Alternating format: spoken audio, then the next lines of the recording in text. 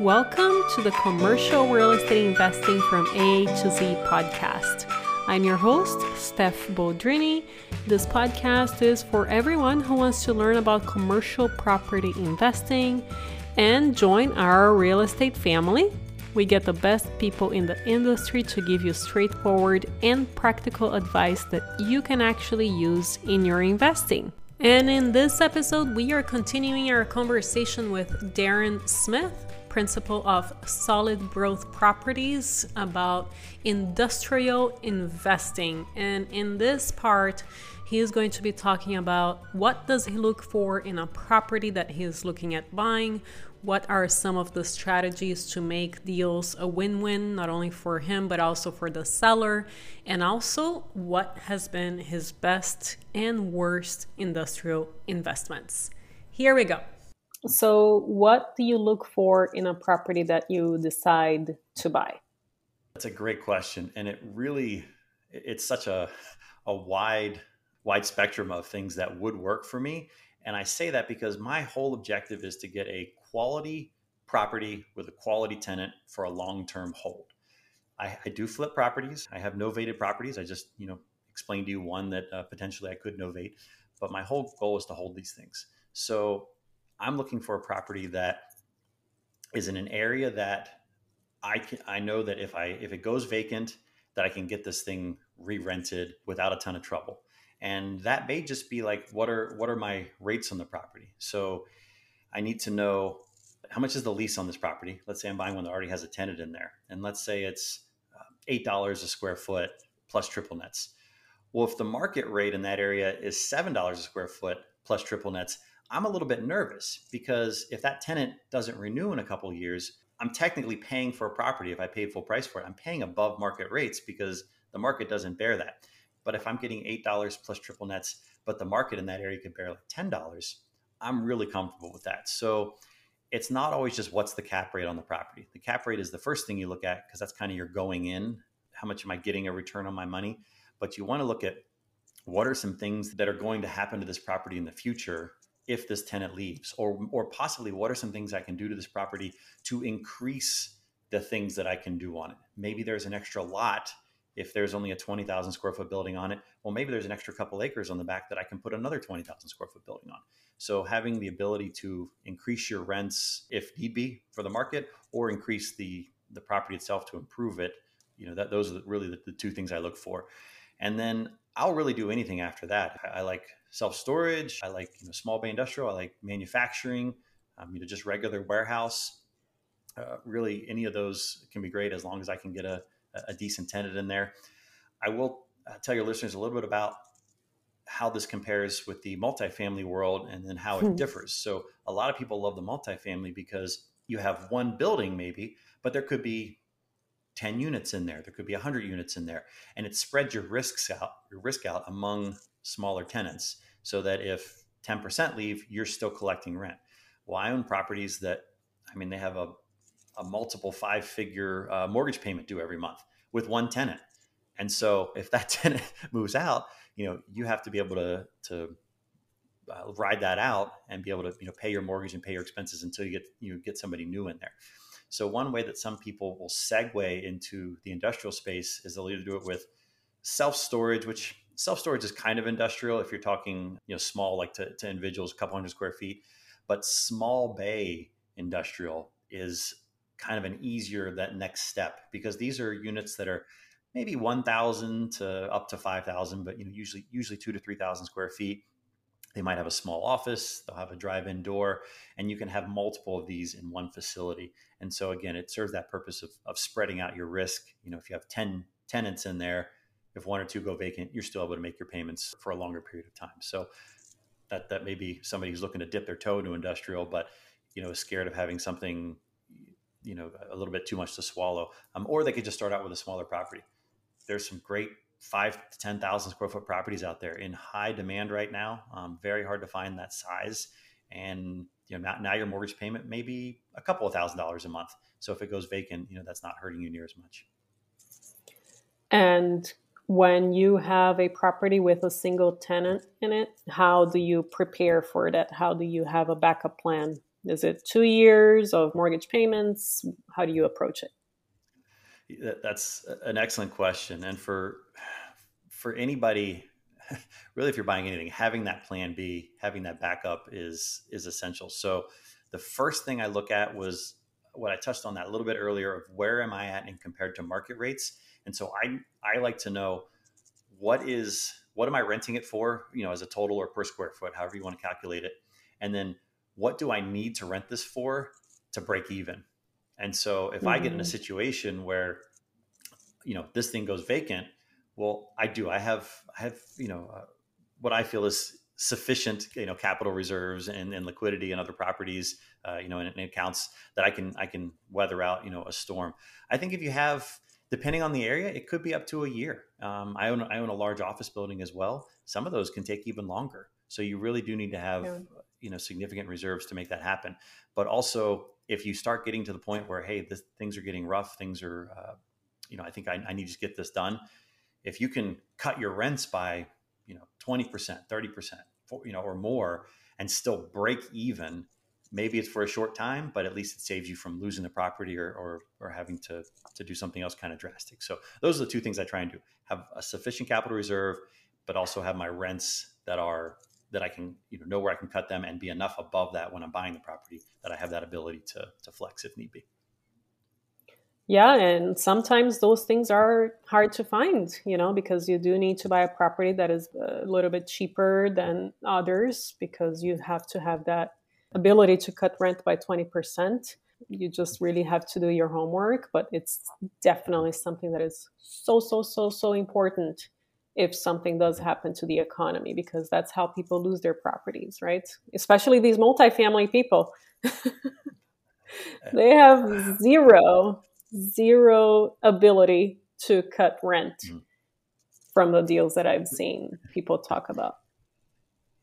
Yeah, I'll just add 3 cap, selling 1980s properties at 3 caps, and they make money. They've done really well the last couple of years. So I don't mean to knock it, because these people have been very successful. If they got it in the last 5 years, you can't help but make money.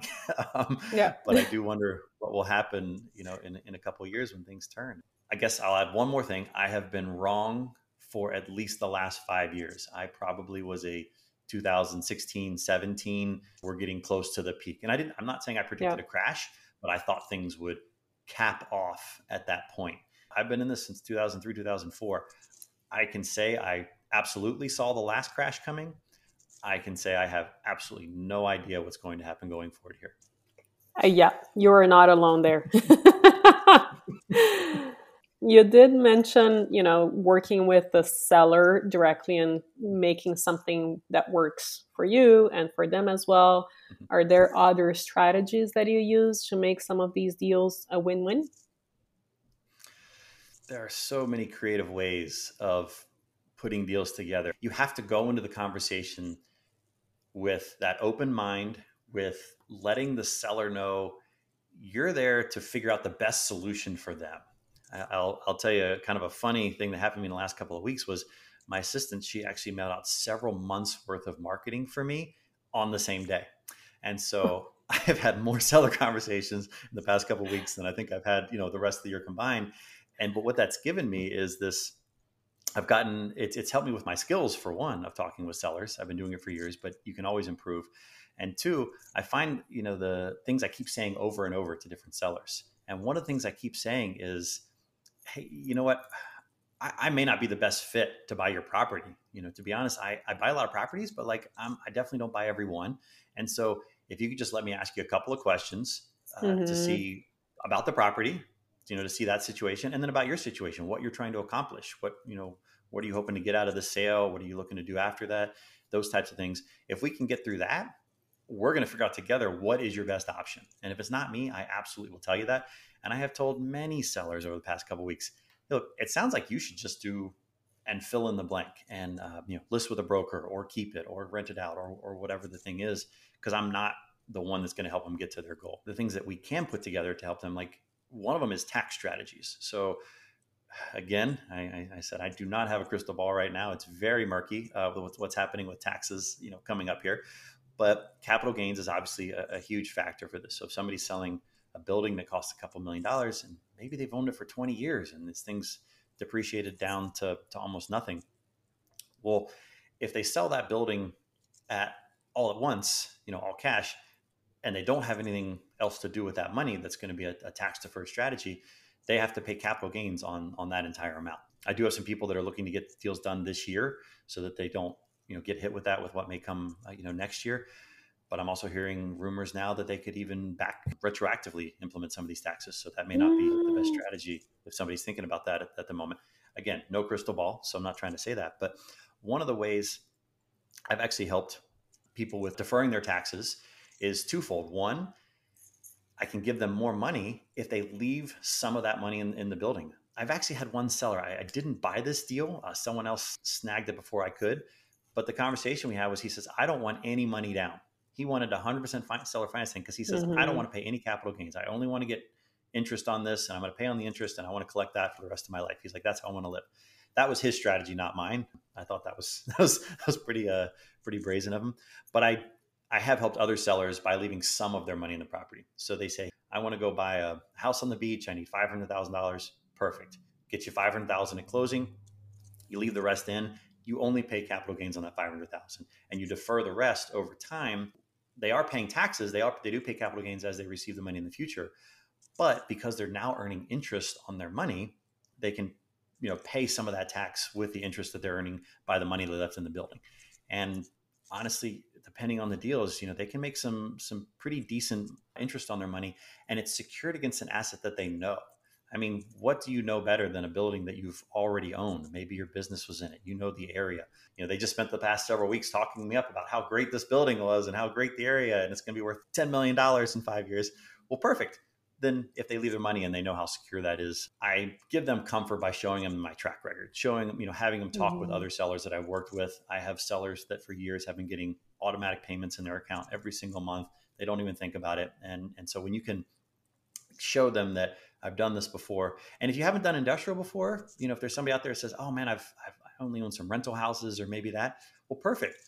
If somebody's looking for that kind of credibility, you can just talk about that track record. Hey, I've borrow these houses and I've never missed a payment, and they can talk to sellers that they worked with in the past. So however you want to build credibility, you can do that. The other way that you can help a seller is if they don't want to leave money in a property, I've actually partnered with people that I've bought properties from. So they wanted to sell this property because they didn't want that anymore. I wanted to buy their property. I'm also buying another property over here, property B. And so what we ended up doing was we made them a limited partner on the other property that I was buying. So I bought this one over here. They took that money and they did a 1031 exchange, and they transferred it into property B because they like that asset better. And so now they're limited partners. Their only liability is up to the money they have invested in, but they're an equity partner on that one. They're receiving interest. They're receiving payments. They didn't pay a single penny in taxes because they moved all the money over here, and it was a real win-win for them. So that's just two examples, but there's so many ways that you can help people, but you can't do it unless you're sitting down and you truly learn and listen about their situation. What are they trying to accomplish? And go in with that mentality that you're not there to buy their property. You're there to help them figure out their best option. And a lot of times you can be that option if you're creative and if you have the resources. But if you're not, do not try and push it. Don't try and sell it, because all you're doing is turning that person off. Yeah. You're hurting your own credibility. And I've been in conversations with people for years. I am still talking with them. We still touch base every couple of months because I was honest with them, because I was upfront. And they still, hey, thanks, Darren. Thanks for checking in. Hey, you know what? We're still got this thing going on. We're not ready yet. Hey, can you give me a call in 6 months? No problem. Sometimes they're 30-second conversations. Sometimes they're an hour conversation. I learn about their grandkids and their last surgery and whatever else is going on. We'll go grab coffee. I'm happy to do either one of those. However I can help them best is what I'm looking to accomplish, because I'll either end up buying their property, or if I don't, I know I got them to a better spot, and I know they're in the best place they can be. And that is what builds my credibility. That's what allows me to walk into a seller and build that trust, because I know in the end, that's what's in my head. And when you go in with that in your head, the sellers can feel that, they know that. And so just be that person for them, and it'll pay off for you in the end. You have clearly been doing this for a while. So everybody just memorize what Darren has been saying for the last few minutes and you're going to get a deal. So let's move on to what has been the best and the worst industrial investment so far and why. Oh gosh. Well, on the good side, I fortunately have several I could pick from. On the worst side, I really don't have any that I've lost money on. So I'm going to go to on my worst side. I'll start with that one. Back to a flip that I tried. I'm actually still involved with this. We're at a liquidation stage right now. I'm not sure how much I'm going to lose on this, but it's probably going to be a six-figure number. But I talk about that not because about the fact it was lost, but about the fact that I didn't do any homework on this one. It was one of one. It was a flip that I bought sight unseen. It's across the country. Never been there. Never been to that town. I was doing it as a favor for a friend because he kind of got involved with it. And I sent one of my employees went over, looked at it. He said, "Oh yeah, we can do this. We got this. We can make it happen." And I'm not blaming him by any stretch because it's still completely on me, the fact that I did it. So I tell you that worst scenario because when you're getting into one of these things, I would recommend, especially for industrial, like walk every deal. Like if you're out there, like learn about it. Even if the person asks twice what you think the thing's worth, first off, you probably don't know what it's worth because the prices are all over the place. And even my brokers don't know half the time. Not a cut on brokers, but it's hard. That's what I'm saying. It's challenging. So get out there. Every time I meet with a seller, every time I walk a building, they tell me things that I didn't know, things to look for. Oh, that's that type of roofing, improvement. Or, hey, we got this type of power split up, or this air, or the concrete's this thick, which means we can do this. If you go in with that learning mind, learn as much as you possibly can, it'll prevent you from doing what I am right in the middle of right now, losing my shirt on a property because I didn't go check it out. I didn't, do my homework. I didn't research the town. I didn't research, this house, which has turned into an unmitigated disaster. On to my best deal. These are much more fun stories. I'm split between two, but I'm going to tell you one because this was one where I was really able to help a seller out, and I love those scenarios the best. This was one where the guy had been trying to sell this property for a couple of years, actually. He was getting close to the end of a lease with the Army Corps of Engineers. So it was a government tenant that was in the building. It's kind of in an area that's a bit more remote. And so he'd been trying to sell this and, couldn't do it. It was listed, with a broker. And I went and I sat down and talked to him. I said, what exactly is it that you need? Like, what are you trying to accomplish? And he said, this is the number I absolutely have to have. And I have to have that because of these things. And I said, okay, great. We can do that. How much of that do you need in cash at closing? And he told me the number, and it was less than 70% of what the sale price was. And this was a couple of years ago. So you actually wouldn't be able to get this deal done anymore, but I was just getting into industrial at the time. So for me, getting the terms was more important than the price at that point. It's not so much anymore, but that was where the less money I could put in by far was what mattered. And we were able to work out a deal where I went and got a 70% bank loan on that property. Took about going to probably 15 different banks, but he held a 30% second on that property. So I literally bought a $1.65 million warehouse for $0 down. Cost me about $60,000 in closing costs. That was 100% of my cost in to closing that property. It solved his problem because now he got sold, he got his money. He's getting, payments, over time for that other 30%. But what made me confident that I would be able to do that? Because as I said, it was coming up, towards the end of his lease. Well, the lease he had on that property, it was it's terrible how the Army Corps does it. They're only allowed to do 1-year leases. So the way they write their leases is it was a 10-year lease, but it was 1-year lease with 9 1-year options. Wow. Every one of them giving the Army Corps of Engineers the right to cancel at any time with no rent increases, through the entire period. And they had, I think it was just under 3 years left at the time when I bought, or 4 years left, 3 or 4 years when I bought the building at the time. So that's what gave me the confidence to go in and buy that building, because even though there was only a couple years left on the lease, I was getting no money in. It wasn't cash flowing a ton. I think it cash flows about maybe $1,500 to $2,000 a month, which is not that much for a $1.65 million property. I knew he was so much below market rates because the lease was written, 7 years prior. And so no matter what happens, when that lease goes to renew, I'm comfortable because I'm enough below market rates that I can get this thing done and released, with no problem. Very, very likely raising the rates, but even if I have to cut down to my cost, my gosh, that'll probably be, 60% of what it's renting for right now is where I'd have to be at. So compared to what market rates would be. So I'm very comfortable doing that deal. So that's probably my favorite one because it was kind of one of my earlier ones that got me really excited, and it was a big win that didn't cost me a whole lot of money to get in, and also helped the seller out in a big way. Wow, what a beautiful story. I love it. Love it. This has been so incredible, Darren. So many amazing nuggets and great pieces of advice. Is there anything else that you think our listeners should know that we haven't covered with regards to industrial? Probably about a million things. I'm still learning, very much a student of this and learning, have a lot left to learn. But I think if they start with those things, those basic premises, and just get out there and start talking with people, start networking with brokers, go talk with sellers, go knock on doors. And if you do that, if you just get out there and take some action and start having conversations, you'll find out if it's right for you or not. And if it is, that'll put you well on your way.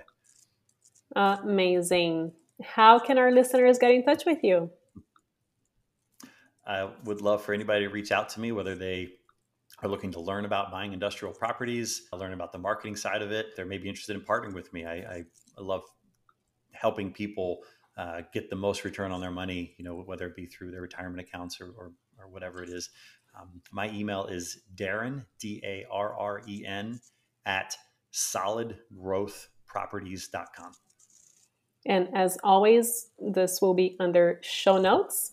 Darren, thank you so much for making the time and providing our listeners with so many great insights. I'm sure this will be yet another very, very successful episode. Well, Steph, thank you so much for having me on, and I hope I was able to help somebody out there. If you are learning from this podcast, I would greatly appreciate a review under the podcast app you listen to. On the Apple Podcast, you just go to the podcast page, either from Listen Now or from Library. You scroll all the way down to ratings and reviews, and you can write a review over there, and I would greatly appreciate it. And I will see you next time.